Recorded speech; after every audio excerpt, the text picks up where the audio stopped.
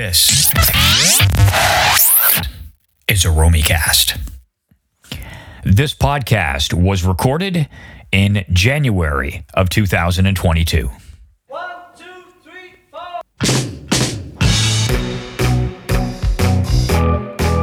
Do you ever get tired of being Beatles? When I play the drums, then I play a guitar, and I too play a guitar. What? Is he dead? Sit you down, father. Rescue. Take 12. Very excited. Can we just have a little less guitar in the earphones? Oh, like, That's move away. Take 3. The bit that John finally got just after that, and we both of it do what you want to do what you want to do. If you think it was good, keep it. If you don't, scrap it.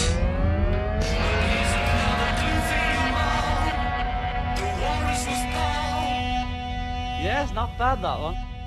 Keep that one. Mark it fab. Hello there, and welcome to another episode of The Walrus Was Paul, a series of podcasts hosted by me. Me is Paul Romanuk. That's me. Join me, and let's take a stroll along the cast iron shore and peel off the layers of the glass onion with another great musical guest as we discuss their favorite Beatles or Beatles solo album. My guest on this episode is songwriter, singer, and player James Clark, aka the James Clark Institute. We'll meet James in just a moment, but first I'd like to direct you to the podcast website, which is Romicast.com. That is ROMYCAST.com. If you head there, you can find each and every episode that we have done so far in this podcast series. This is the 15th episode of Series 2. You can find the first 14 episodes of this series as well as all 15 episodes of Series 1. And if you see fit, could you please make a donation to support keeping the podcast commercial free? Any donation is much appreciated, and your donation goes towards offsetting the costs of the show. Web hosting, advertising, some equipment costs. It's a labor of love and a hobby for me, but if you enjoy the show, please consider a donation to support the show. Maybe just a couple of dollars per episode. It's not that much. Just click on the donate button at the website to get the process started, and thank you in advance for that. Along those lines, big shout out to Vern Smith. Vern sent along a nice note with his donation. You can send a note with your donation if you'd like, using the platform that I use to collect donations. Vern said, "Hi, Paul. I enjoy the pod a lot and have for the last year or so. I get your message about living in a world where we expect podcasts and music to be free and how that can make it tough for the people who create these things. Looking forward to many more episodes." Vern, thank you very, very much for your kind message and for your donation. I do hope that message is resonating with people somewhat, not just in regards to this podcast, but loads of other very good podcasts, many of them much better than this one. Help them out if you can. If you'd like to make a donation, I'll give you a shout out as well. Just visit the website to get the process started. The website is romicast.com. Also, if you don't already, please subscribe to the show via your favorite podcast provider. And if you could, leave a positive review or rating at the site. Now, I know you can do that at the Apple platform for podcasts, which is where I have most of my listeners. I also have quite a few listeners on Spotify, and they just started not that long ago, a few weeks ago, where you can leave a rating and a few comments if you'd want. And so I could use some on Spotify. If you listen on Spotify, help me out. Won't cost you a penny, just a few moments of your time. So thank you. You can follow this podcast on Twitter or Instagram at the handle Romanuk Paul. That is Romanuk Paul. There's also a Facebook group page. Just get on Facebook and do a search for the Walrus Was Paul podcast, and you will find it. My guest today came to my attention via musician and producer Mo Berg, who has been a guest on this podcast a couple of times. I asked Mo what artists he was working with as a producer that were getting him excited. And he immediately offered up the name James Clark Institute. In Mo's words, the guy writes great songs. And if you are a fan of the Beatles music, you'll appreciate James Clark's music. So I got a hold of James, and I got a hold of some of his music, and then I asked him if he'd like to come on and talk about an album. So here you are. James's music features intelligent lyrics, some good arrangements, and has a feel to my ears of the Beatles. There's a Beatles influence there. Also the Kinks, more specifically Ray Davies. But very intelligent lyrics, the likes of which you get from people, think of Joe Jackson or Elvis Costello, that kind of vibe. That's what it seemed to me. His latest record, and by his own admission, probably the best record that he has ever made, is out now, and it's called The Color of Happy. If you'd like to purchase a copy of the record and to find out loads about James and his work, visit his website, clarkinstitute.com. Clark Institute, one word, no E in Clark, so CLARK Institute.com. You can see his videos on his YouTube channel. You can follow him on Twitter. The handle is the JCI, that is the JCI. On Instagram, James Clark Institute. And on Facebook, do a search for James Clark Institute. And his new album and many of his other albums streaming on all platforms. You can get them there, and you can purchase downloads if you'd like by going to his Bandcamp page. All right, so that's all covered. Let's get down to this. James, thank you so much for taking the time to talk to me about the Beatles. Of course, anytime somebody wants to talk about the Beatles, I'm all ears and mouth. Well, I'm glad to hear that. So you have chosen to talk about the 1973 solo release by Ringo Starr called Ringo. What made you pick this record? Well, okay.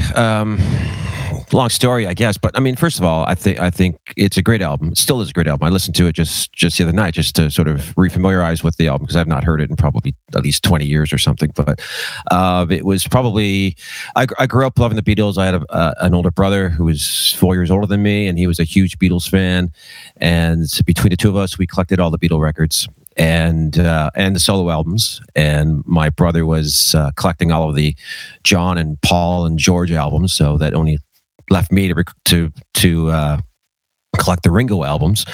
And so I think this was I had bought the Book of Blues album, I remember, when that came out. And I was just a tiny kid, but I bought it and disappointed with it because it was a total country album. And as a kid, I really wasn't into country music much, but I've learned to really appreciate it. But at the time, I was disappointed. But I remember, so 1973, I remember the album came out in November of 73, if I recall correctly. And my birthday's in November. And my grandmother had given me some birthday money. So I went up to the mall to Sam the Record Man, and I saw the Ringo album there. And I loved the cover of it. First of all, just to me, it just blew me away. The illustration on the cover was just incredible, and it was Ringo, so I had to buy it. So I bought it with my birthday money. Well, what's brought it home and loved it. Mm-hmm. Well, and loved it, right? But a couple of things there. I mean, Bukus of Blues, same thing. I remember listening to that and going, "Oh man, this is really shit. It's all this country and western stuff." And now it's exactly. I look on it as sort of a hidden gem. I left Louisiana. I had me big plans to go out and take me all over this land, to see me the world. I left my sweet girl and gave it a whirl, but now here I stand alongside the road with holes in my soul, in my shoes. He had all the Nashville Cats playing on that album, from the time, from the era. It was it's great. But when you're 10 years old, it doesn't hit you like that, you know. Well, maybe you can come back one day and do Bukus of Blues, because nobody has picked that yet. It's a gem. Yeah. It is a gem. But here's one, James, because similar to me, or similar to you, I hadn't listened to it in quite a while, and then you chose it for the podcast, and I thought, oh, great. Like, I have great memories of that record, and I've listened to it a couple of times preparing for this, and it is just such a fun, enjoyable listen. It's such a fun record. But what I want to ask you is, how does it sound to you now, as opposed to what you remember it sounding to you then? What's the difference between listening now and then? I don't know if there's a lot of difference. You know, I thought about that when I was putting the record on the turntable. I thought, how am I going to, am I going to enjoy this as much as I did back then? And because I remember when it came out on CD, I collected it because it had the bonus tracks, but back then, it did not hit me, on CD as it did when I first heard it in 1973. But I played it the other night, and I love it. And maybe it's nostalgia now, part of it. I'm not sure. But I still think the songs are great. The performances are fantastic. The guest stars on the album are just phenomenal. I mean, first of all, John, Paul, and George are all over the record. He's got the band on the album. He's got Harry Nilsson. He's got Mark Bolan. He's got all these incredible, people on this record. So, and the songs are they're really well crafted songs. So I think I felt it was almost like hearing it again for the first time for me. Yeah, I had a similar experience listening, but the thing that struck me is there aren't, especially side one, which we're going to get into in a second, there aren't really many clangers. Like, it just kind of, it's the hits keep coming. The only clanger for me, and it's not even a clanger, but it's You're 16 on the last track on side one, which is not a clanger, but it's an old 50s rock and roll song, and which is what Ringo was sort of known for back then, right? Doing the old 50s rock and roll songs. But that's the only one that I could skip over on the record, I think. Yeah. If I had to pick one. Yeah. Well, I love it. So I love that one, so we'll discuss it. Okay. but I like it for many reasons, but like I said, it's probably my least favorite on the album. So I want to read you a little quote from your website, and then just get your reaction to it. So when he wasn't listening to his parents' early rock and roll and country and western records, James, persuaded by his guitar-playing older brother, settled in behind the drum kit and discovered the artists that would influence him: Lennon and McCartney, Ray Davies, and Elvis Costello. So what captivated you about those particular styles as a kid? Well, I mean, I grew up as a kid throughout the 60s, and I don't remember much of the 60s, but my brother, like I said, was a huge Beatles fan. And so we grew up with those songs, and they're just, they're well-crafted songs. Lennon and McCartney, just genius writers, and they're timeless. They're timeless, and they learn from the best as well. And so they learned how to write a song, and they were fun. And it was also, also part of it was probably watching them in Hard Day's Night and Help. They were just really entertaining guys, and they were a lot of fun. And it looked like, I wanted to be in a band after watching these Beatles films, because it just seemed like, wow, this is for me. This is what I want to do with my life, So I think it was a combination of their visual appearance and their personalities, and of course the songs, of course. As far as Elvis Costello goes, I love lyrics. That's a big part of my writing. I take lyric writing very seriously, and I think he's a brilliant writer in that aspect. And so what he was writing about, I could really connect with, because I felt like he was really really putting something extra into his lyrics, into his songs. Well, we will talk about some of your music, including your new album, and go through some of those lyrics. But right now, before we delve into Ringo, I just want to give a little bit of context as to sort of what was going on around it. So Ringo Starr was the last of the four Beatles to release a proper album after the band had split. By the time early 1973 had rolled around, John Lennon had released Plastic Ono Band, Imagine, sometime in New York City, and he was about to begin work on Mind Games. Paul McCartney had done McCartney, Ram, Wildlife, and was putting together Red Rose Speedway for release. George Harrison had done All Things Must Pass and the Concert for Bangladesh, and he was working on completing Living in the Material World.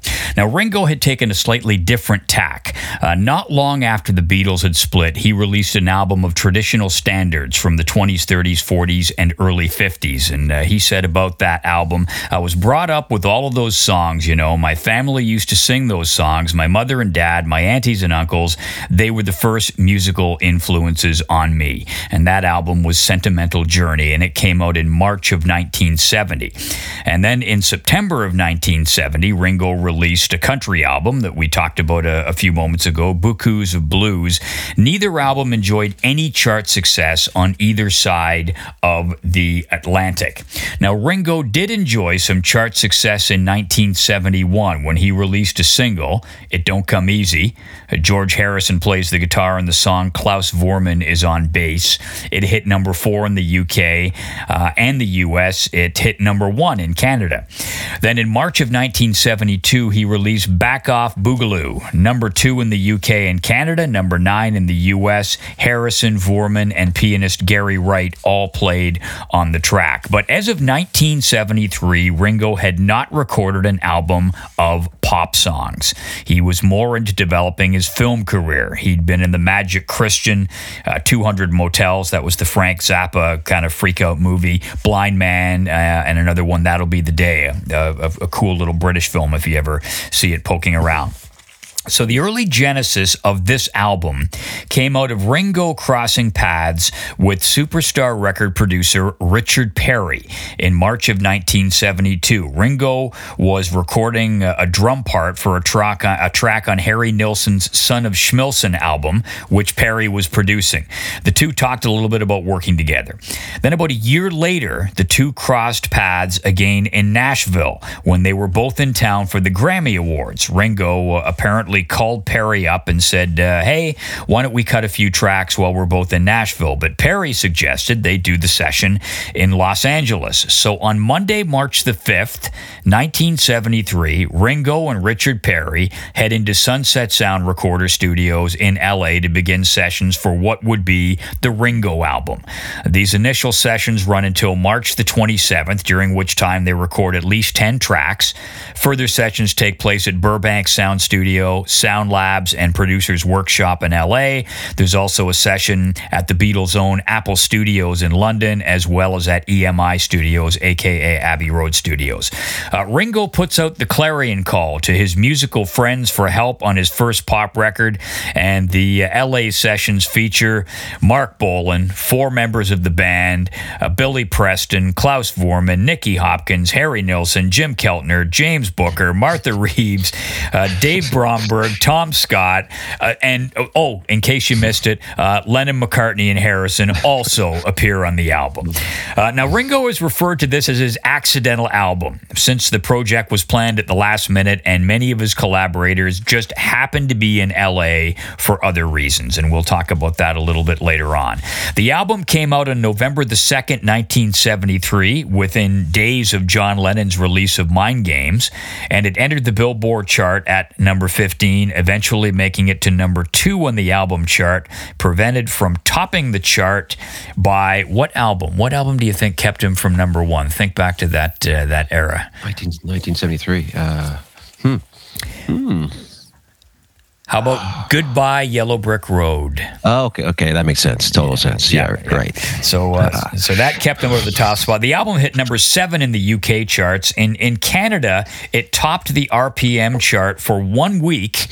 and deposing "Don't Mess with Jim" by Jim Croce before being knocked out the following week by the Life and Times of Jim Croce. In case you're wondering, a lot of Jim Croce love then in terms of airplay because he had died that previous September, and that's right. That pushed his last couple of albums up the charts.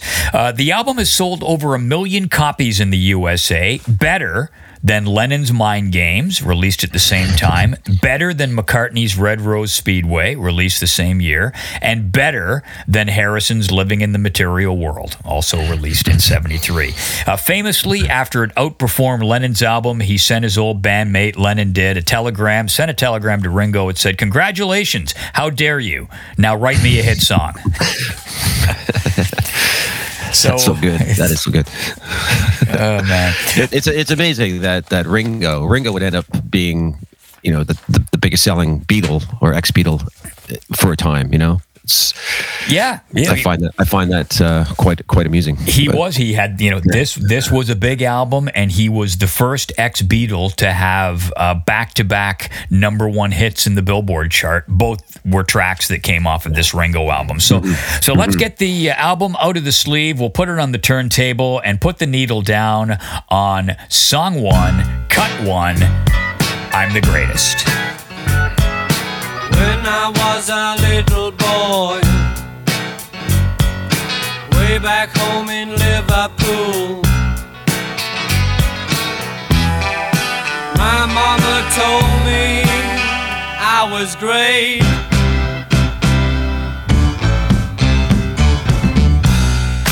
Then when I was a teenager, I knew that I had got something going. All my friends told me. This, I think, it's a great song to start the album off with. I think this is my favorite song on the album.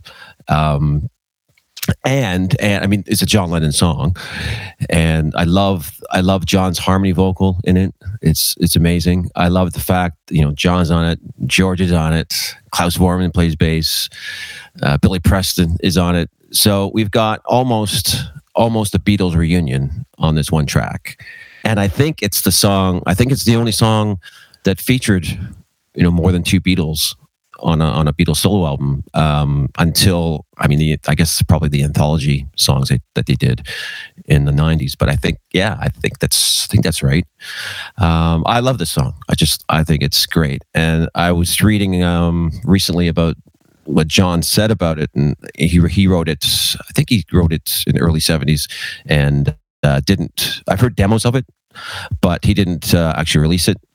And he said that if he had released a version of it, that people would just take the lyrics so seriously, whereas when Ringo sings it, it's a little bit more fun, and there's nothing to complain about. He's just sort of mocking himself. Whereas if John had released it, it would just people taking him seriously. Oh, you're the greatest, are you? Well, and that's the quote is, he said, you're exactly right. He said, it's the Muhammad Ali line. I couldn't sing it, but it was perfect for Ringo. He could say, I'm the greatest, and people wouldn't get upset. Whereas if I said it, they'd all take it so seriously. Yeah. Absolutely. I think he's absolutely right there. Yeah. But I think I just love the song. Absolutely love it. So here's the story from Richard Perry, the producer of the album, who we'll talk about over the course of this show. But here's how he relates the story. It was the first time I had met John, and to say that it was an exciting experience to work with him would be a gross understatement. It was really unique and quite special, and something I shall never forget. We started to run the song down. It wasn't quite complete, and there was also that very special thrill of experiencing a song being completed in the studio by John Lennon. We all sort of gathered around the piano and chipped in our ideas and helped complete it. Then the phone rang, and it was George, who said, I hear there's a track going on. Is it okay if I come down? So I said, hold on a minute. And I asked John if it was okay. I mean, here I am asking John if George can come down. So John says, yes, of course. Tell him to get down here and help me finish this bridge. And that was very much like John. It was on that session that the 3 Beatles played for the first time since the split. Paul, I'm sure, would have been there too, but it was a time when he couldn't come into the country. So it happened just like that. I remember reading or hearing as a kid some rumor that they had so much fun recording this track that they thought about um, reforming the Beatles without Paul. They just had this so much fun recording it. Well, there was, I mean, it set the music press ablaze, and John Lennon, they were all they're going to reform the band with Klaus Voormann stepping in for Paul and so on. Right. And John Lennon at the time said, it just happened that the three of us were there, and it wasn't anything incredibly significant, but it was enjoyable. I think it was more interesting or glamorous for the people around us who were saying, there were three of them there instead of just one or two, but we were just being ourselves. When you get down to work, we were just musicians. We're not stars, we're just musicians. And that was Lennon's recollection of it. Billy Preston later overdubbed some organ on the track. There is a demo version kicking around that on the John Lennon anthology box set. Right. Where he has this on here. I love the part, there's so many things to love about it. It's such a Lennon song, but it's such a Ringo song. Absolutely. Yeah, you're right. And that's why I love hearing the two voices together on the track, Now, I can't think of was there a Beatles cut where they sang together? Just them? I don't think so. No, I can't think of one. No. I can't think. No. If you can think of one, dear listener, then I'm sure you'll let me know. No, I don't think so. I think it makes it pretty unique, actually. And the other one, the thing I love about it, I made me smile yesterday listening to it. The audio reference to Sgt. Pepper's after he says, yes, my name is Billy Shears, and then the fake crowd comes in. Just like on. That was good. I remember picking up on that first time I heard it. As a kid, I thought, wow, this is great. So it's a perfect track. And it's a great album opener. Absolutely. It's a perfect one. Now, so on this album, we have songwriting from all four Beatles. I mean, this is a John song. Sunshine Life for Me, Sail Away Raymond is a solo George song. There's a solo Ringo track, Step Lightly, and a McCartney track, 6 O'Clock, which is a co-write with Linda. Nothing to my ear sounds like a Beatle track per se. Nothing sounds as Beatle-y, as a matter of fact, as a song from your 2016 album, Yesterday's Misadventures, called The Devil's Punch Bowl. Holy Strawberry Fields Forever, Mellotron at the opening, the voices in the... It is a Beatles pastiche, first class. Tell me about the song. Baby's got chaos in her veins, lightning bolts at the break of day, but she can't run away from the devil's parade, the devil's escapades. Baby's got madness in a glance, take 2 steps back and ask her to dance, but she don't stand a chance with the devil's serenade, devil's lemonade. The devil seems to know just what I think. The devil's in her soul, don't let her drink from his punch bowl. Well, I remember having, it took me a while to write this. I had the C major to F minor progression going back and forth, and I just loved it. Wow, this is very, very Beatles, but I couldn't really get past that. So it was actually, I was driving out towards Hamilton one day, and there is an actual conservation area called the Devil's Punch Bowl. And I saw the name. I thought, wow, that's a great name for a song. And it just seemed to all just flow together soon after that. And Mo Berg produced the song for us, and I remember sending him the demo, and he really liked the song. And it was his idea to add the Mellotron in the beginning of it, to give it that Beatles extra tribute, I guess. Yeah. It is a great. It turned out really well, I thought. Yeah, it's a great track. I really like it. It's the Devil's Punch Bowl, and it's not from the new album that's out right now. We'll talk a little bit about that a little bit later on. But you can find it on Bandcamp or stream it on it's on Tidal or Spotify, wherever you want. But really cool song and a real kind of nice chapeau tip towards the Beatles there. Oh yeah, absolutely. You must have had a smile on your face listening in playback, though. It just, especially with the Mellotron. Yeah. I was there when we were putting down the Mellotron track, and I thought, wow, okay, this is pretty fab, So we go on to cut 2 on the Ringo album, side 1, cut 2, and Have You Seen My Baby, a song written by the absolutely huge talent who is Randy Newman.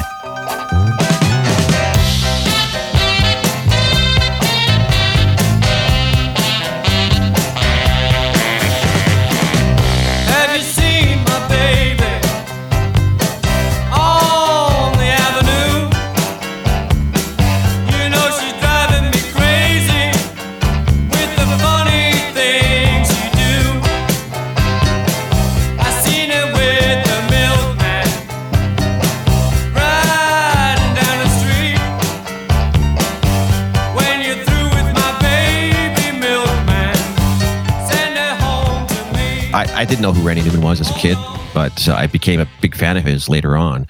And I remember, going through a used record shop once through the Randy Newman section, and on back one of the albums, seeing "Have You Seen My Baby?" I thought, oh, I wonder if that's "Hold On," and it was. So, but I think it's a great track. I think I love the Mark Bolan guitar solo on it. It's something pretty special. I think, it's just a great track. Great rock and roll track. Randy Newman, it's from an album called 12 Songs, and he did his version in 1970, although the versions are similar, but Ringo's is about a minute longer, and to my ears, maybe a little funkier, a little more produced, maybe? Definitely. Yeah, absolutely. And Randy Newman, for those of you who may not be that familiar with him, huge talent. I mean, I'll put a link to his Wikipedia page up on the podcast website, but there's even a bit of a Canadian connection there. He was sort of a house arranger for Warner Brothers and did some work with Gordon Lightfoot on the Sit Down Young Stranger album. He did the arrangements for Minstrel of the Dawn and Approaching Lavender. Wow. I didn't know that. Yeah, I didn't know that. Famous. And then you talked about Mark Bolan, so just a fantastic guitar solo. But how about also the piano work from James Booker? Oh yeah, for sure. Just solid performances by everybody on the track, for sure. And I know Mark Bolan, and I think that's the only only Ringo track Mark Bolan ever appeared on, which I find strange in a way, because they were really good buddies there for a while. I remember I think Ringo directed his film Born to Boogie in '72. So they were good pals. I think they hung out a lot together. So I was surprised that that's the only track that he's on this album. And apparently Bolan was the inspiration for Back Off Boogaloo. Yeah, I've heard that too. Yeah, I guess it was a phrase that he used. Hey, boogaloo. Right. Yeah. Yes, he used it a lot in his songs, right? Like "Born to Boogie" and there's numerous songs where he's talking about getting down and boogie. And James Booker, who I mentioned, legendary New Orleans rhythm and blues keyboard guy, no longer with us. He worked with Dr. John, among others. Was called in the day. He was referred to as the Black Liberace. All right.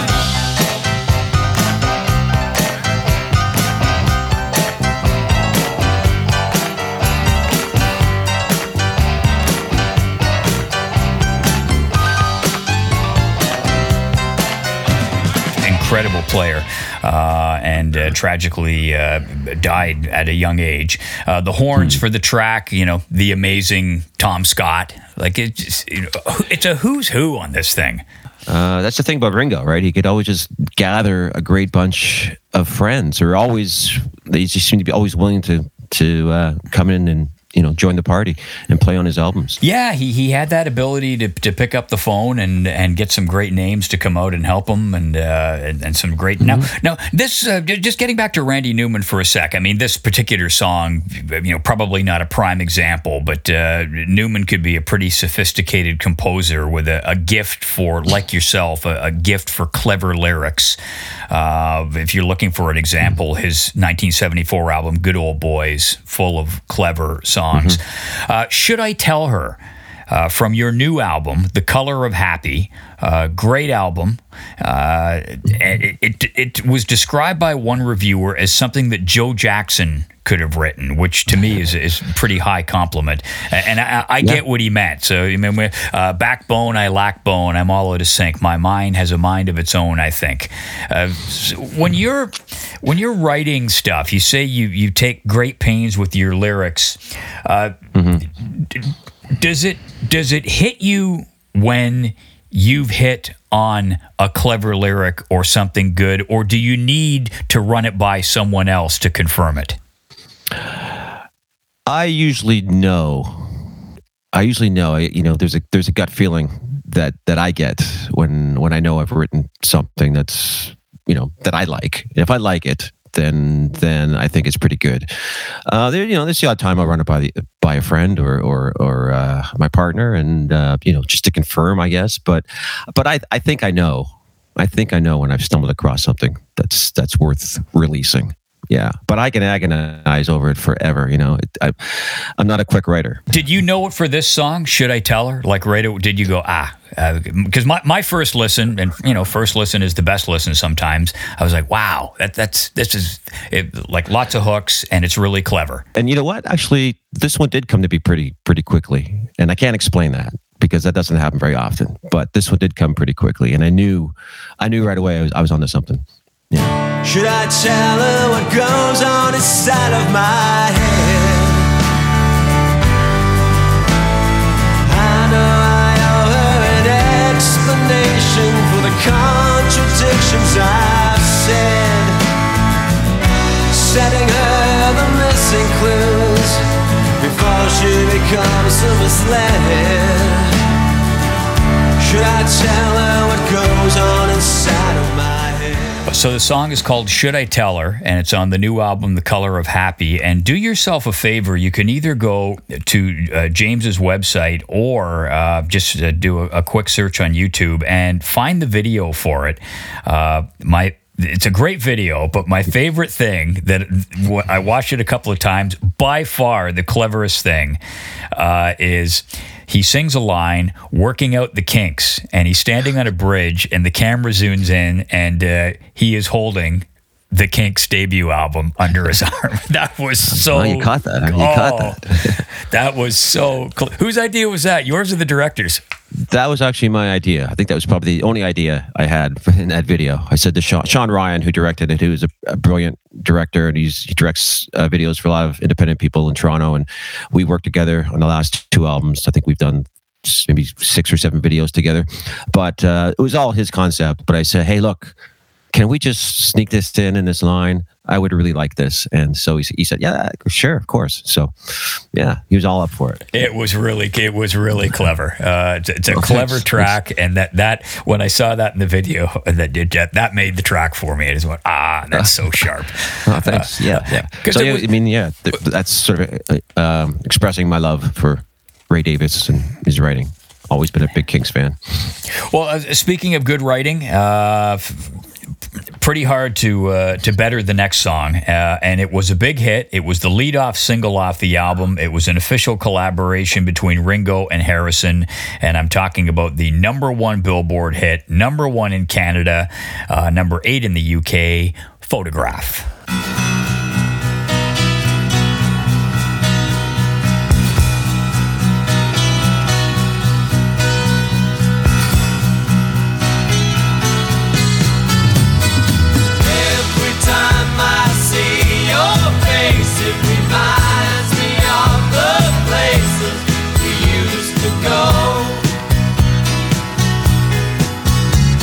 But all I've got is a photograph, and I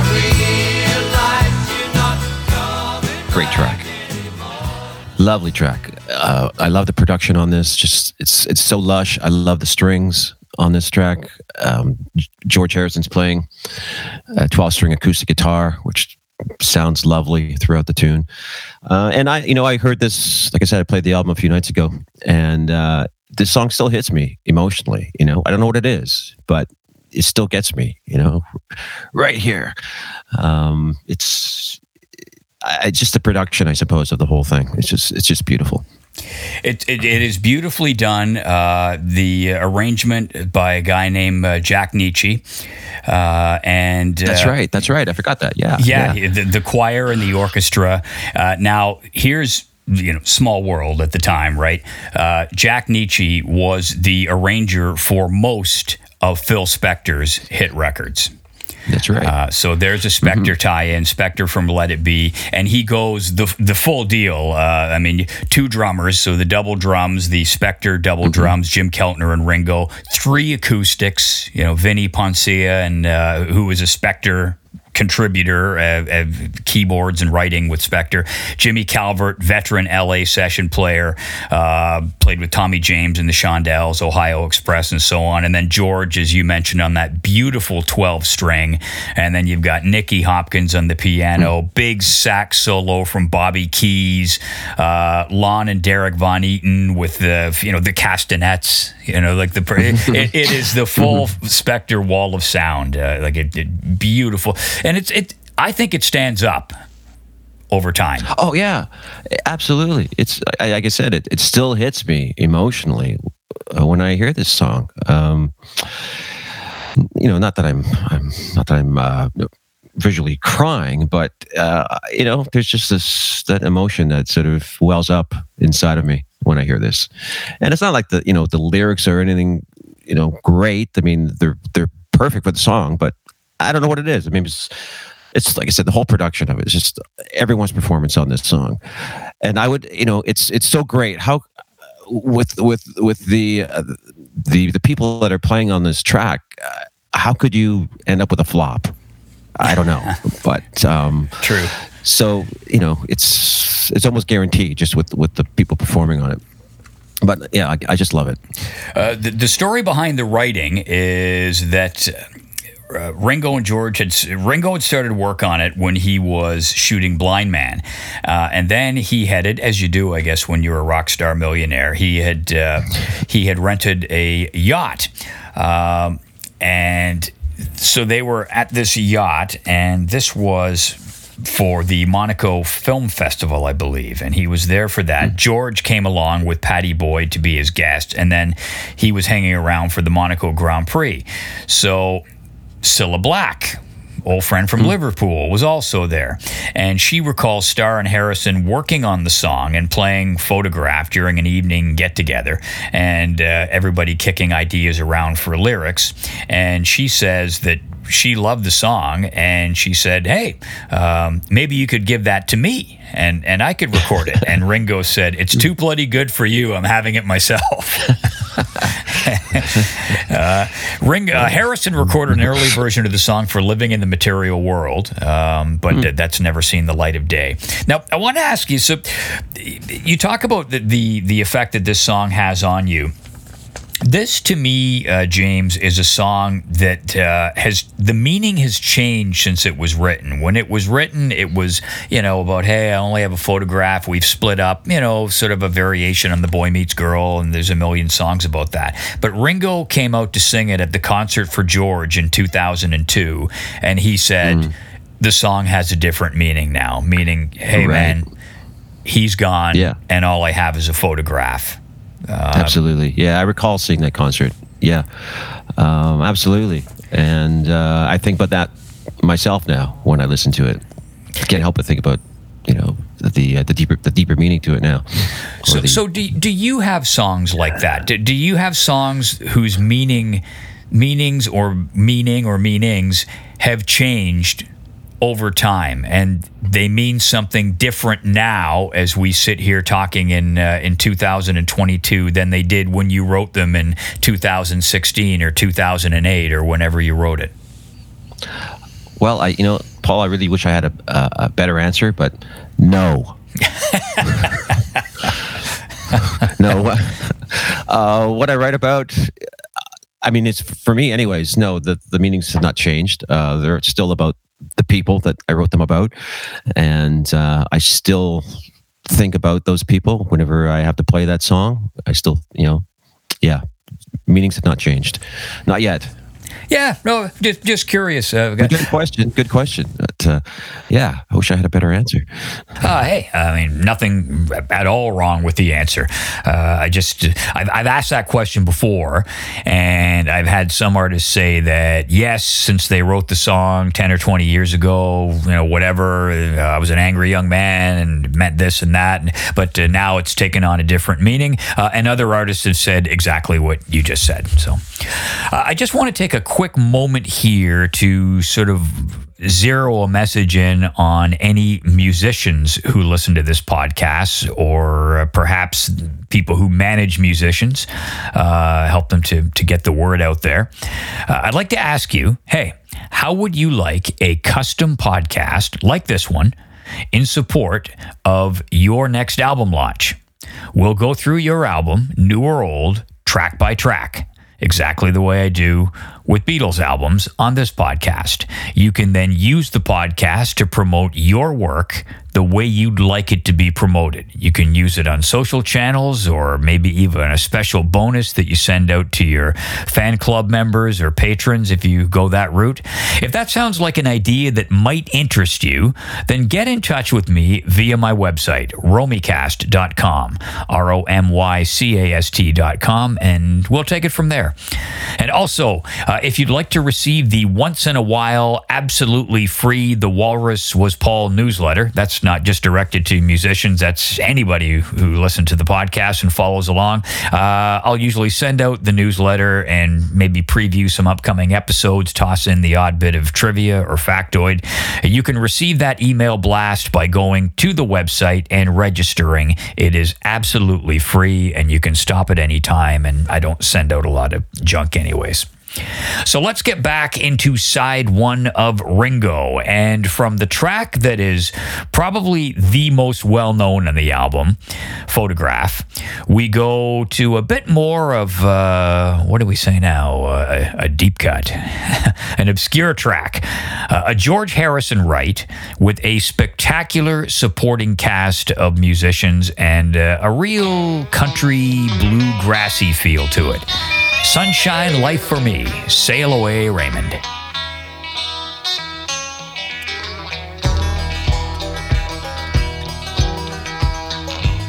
It's a sunshine life for me. If I could get away from this cloud over me, seems to just follow me around.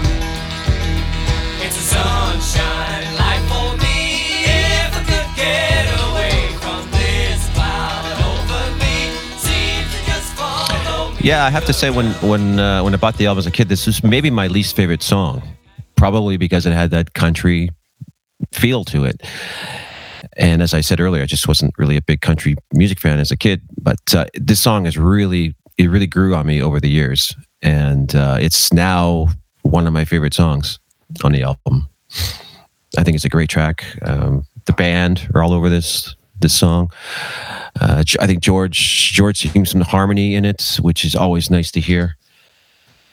Yeah, I think it's, like I said, it's grown on me a lot since 1973. I think we have similar tastes, because I was, we felt the same about Bukus of Blues, and I felt the same of, when I was a kid, I was 12 years old when I got this album, and it was a definite skip over track.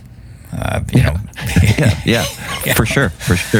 I grew up in a house where my mother loved country music, and country music was played in the house all the time, country music radio. And I was just, it's almost like it was like a punishment at the time to wake up every morning and have to listen to country music. But as I said, I've grown to appreciate it a lot since then.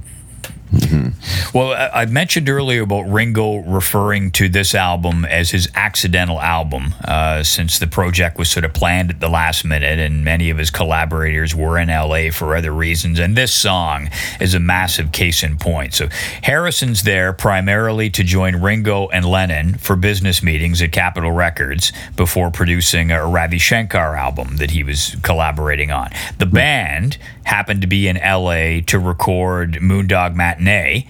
And so the lineup on this track, 4 members of the band: Levon Helm on the mandolin, Robbie Robertson on guitar, Rick Danko on the fiddle, and Garth Hudson on the accordion. And then you've got the great multi-instrumentalist Dave Bromberg on banjo and fiddle. Klaus Vormann is playing an upright bass. I mean, really, a fun track to listen to now. Absolutely, yeah. And lyrically, I like it too. It's fun. Oh, yeah. And there's a reference. The Sail Away Raymond reference was a reference to the first name of a lawyer that had been involved in the litigation between the Beatles and Paul McCartney and Alan Klein. So, really? Yeah. That's great. So Harrison great says, Harrison says, Raymond was in my mind at the time when he wrote it, and hence the instruction for him to sail away. George was a huge fan of the band back then as well. I mean, I remember reading about All Things Must Pass when he wrote that song. He had the band in mind. He wanted to record a band-like version of it. Well, famously, before Let It Be, and perhaps adding to his acrimony, certainly at the start of the Let It Be sessions when they were at Twickenham, but he had just come off of spending time in upstate New York, hanging out with the band and Bob Dylan. Yeah. That's right. Yeah, absolutely. So big lover of that sort of style, and I think he loved their style of collaboration as well. Robbie Robertson, his recollection of the session, he says, Harrison showed them the song, and he and his bandmates went into, quote, our mountain music mode. That's great. So that worked. And then Ringo struck up a friendship with them as well. I remember he showed up at the band's last waltz in November of '76, a few years later. Right. And I remember seeing the first Ringo and the All-Star Band tour in 1989, and I believe Levon Helm was on drums for that tour. Yes. Yeah, so there were a couple of friendships struck up there. The initial song was written by George when he with his wife at the time, Patty Boyd, and they were staying with the Scottish singer Donovan, who'd been a friend of the Beatles since the mid-'60s, and they were at an estate in Kilcullen, County Kildare. And Harrison recalls composing the melody on an open-tuned guitar. He says he wrote it to sound like an old Irish folk song, a bit like country music. So I'd say he probably hit the mark. There you go. He sure did. Yeah. Little autobiographical. Now, how autobiographical is your music? And just for example, I've heard you say, you write about what you know. I've heard you say that in another interview. But your 2008 album, described as this is from your Bandcamp page, a theatrical, esoteric journey into a world of carnival illusion, heartbreak, melancholy, wit, and bitter double entendre. So you have a song on there, Lake Monona Last Night, that recounts the death of the great Otis Redding.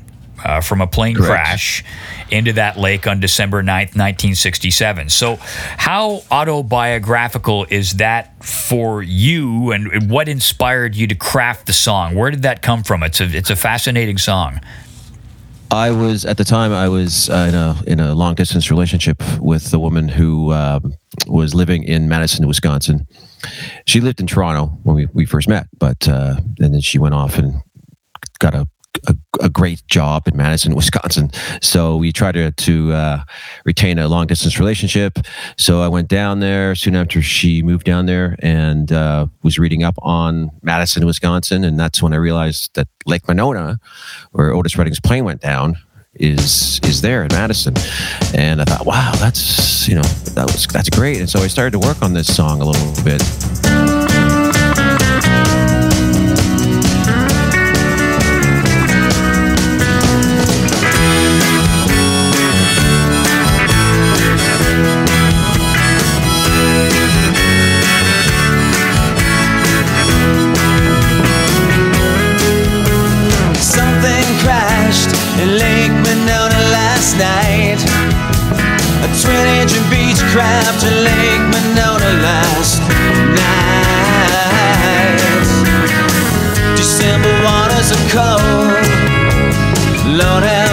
mercy on the king of soul. And then soon after, she dumped me, and so I was able to work my feelings of being dumped into the song. I'm not sure how I did that, but it seems to work. My heart crashing into Lake Monona, Otis Redding's death, and the death of this relationship, all work together into one tune. Yeah, but it was funny because I'd look at that, and it's interesting how you've woven in an autobiographical angle, because I'd listened to some of your music, and then I heard you in an interview say, "No, I'm like 90% of what I'm paraphrasing, but 90% of what I write about is me," and then. Which surprised me, because I looked at that album and I initially thought, wow, he's sort of made up this whole concept of an album, and he's written a great song about the death of a musical icon, but yet you're able to weave that in. So you're a write about me guy. You're a John Lennon guy. I'll take that as a compliment. I can't write about anything but me or what happens in my life, my experiences. I can't. I mean, I can, but I find it's tougher to do that, and for me, it's tougher to get a good song out of not history, but fantasy or fiction. I can't.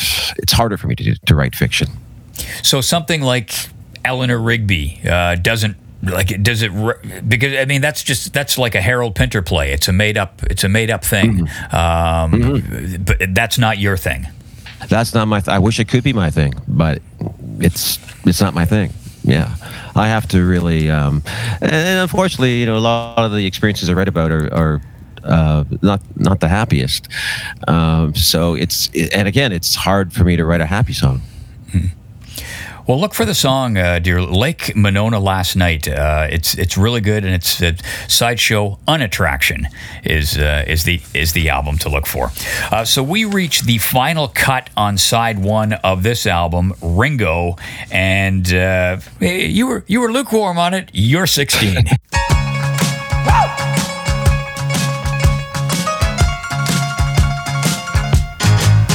come on like a dream. Peaches and cream, lips like strawberry wine. You're 16, you're beautiful, and you're mine, oh mine. Well, as a kid, when this was all over the radio, I loved this tune. I thought it was great. Now, 50 years later, whatever, it's still fun, but I have nothing against the song. It's written by a couple of great writers who wrote amazing songs. The Sherman Brothers, right? Who wrote, I think, a lot of movie songs, a lot of the Walt Disney songs written by them. So they wrote a lot of great songs. It's just, for me, it just doesn't hit me. It's Richard Sherman and Robert Sherman, the two writers. It was the second single taken off the album, and you're right, it was everywhere. It hit number one in the Billboard chart, so that was back-to-back number ones for Ringo on Billboard. No other Beatle had done that at the time. Number two on Canada's RPM chart, number 4 on the UK singles chart, number 1 in New Zealand. He was big in New Zealand. It was number 1 record there as well. And it's a cover song, of course. McCartney provides the mouth sax solo thing. Yes, I think that's a great thing about the song. Yeah, Paul McCartney's mouth sax solo. He's not known for his mouth sax solos, but this one is a great one. I mean, if you want a mouth sax solo, there's only one guy. Right. Like Paul, you're only making one call. Someone thought it was a kazoo, but Richard Perry, the producer, says nope. He goes, the solo on You're 16, which sounds like a kazoo or something, was Paul singing very spontaneously as we played the track back. So he's singing solo on that. Got a tip of the cap to Harry Nilsson with the amazing background vocals. Yeah, right. Ringo and Harry were best pals back then too. And I think I listened to those there's two Harry Nilsson albums that Richard Perry produced, Nilsson Schmilsson and Son of Schmilsson, and those are phenomenal records as well. really great pop albums, and they're very, in a way, very similar to the Ringo album. I think. I mean, Richard Perry has his production style, so, but very similar. And both artists are very, they're fun to listen to. A lot of fun songs, off the wall. I think Ringo, he must have picked up a couple things off of Harry, like just the way the whole album ends, I think is very Harry Nilsson. Oh, yes, for sure. And then the great session player, Nicky Hopkins on the piano. I love that thing, the sort of up and down the scale thing he does when the song's fading. I love that. Oh, yeah. That's great. I forgot about that. Yeah, you're right. Yeah. That's pretty cool.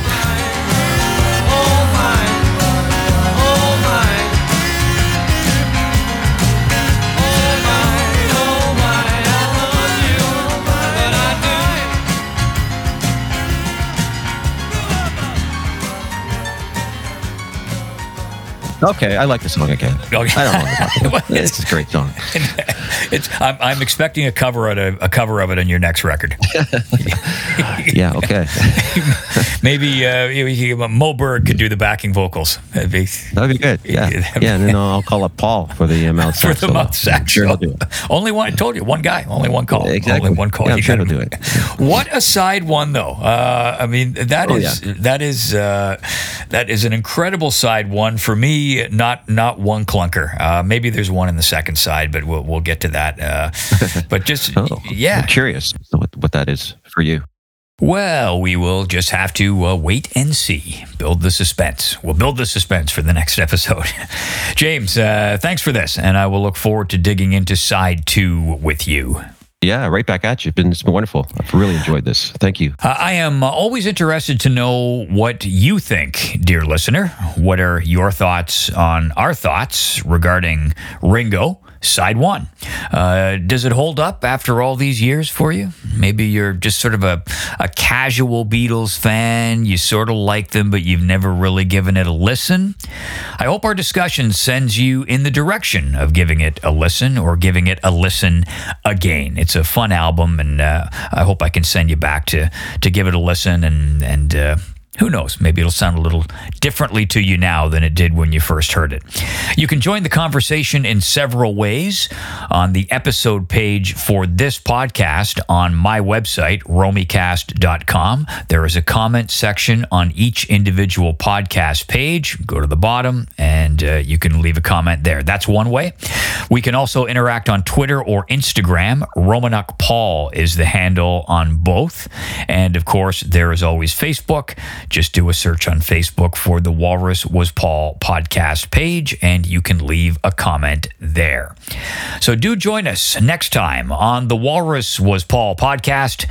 James Clark and I will continue our discussion on Ringo as we look at side 2 of that album. Until then, you take care.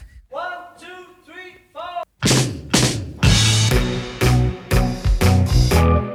4. Do you ever get tired of being Beatles?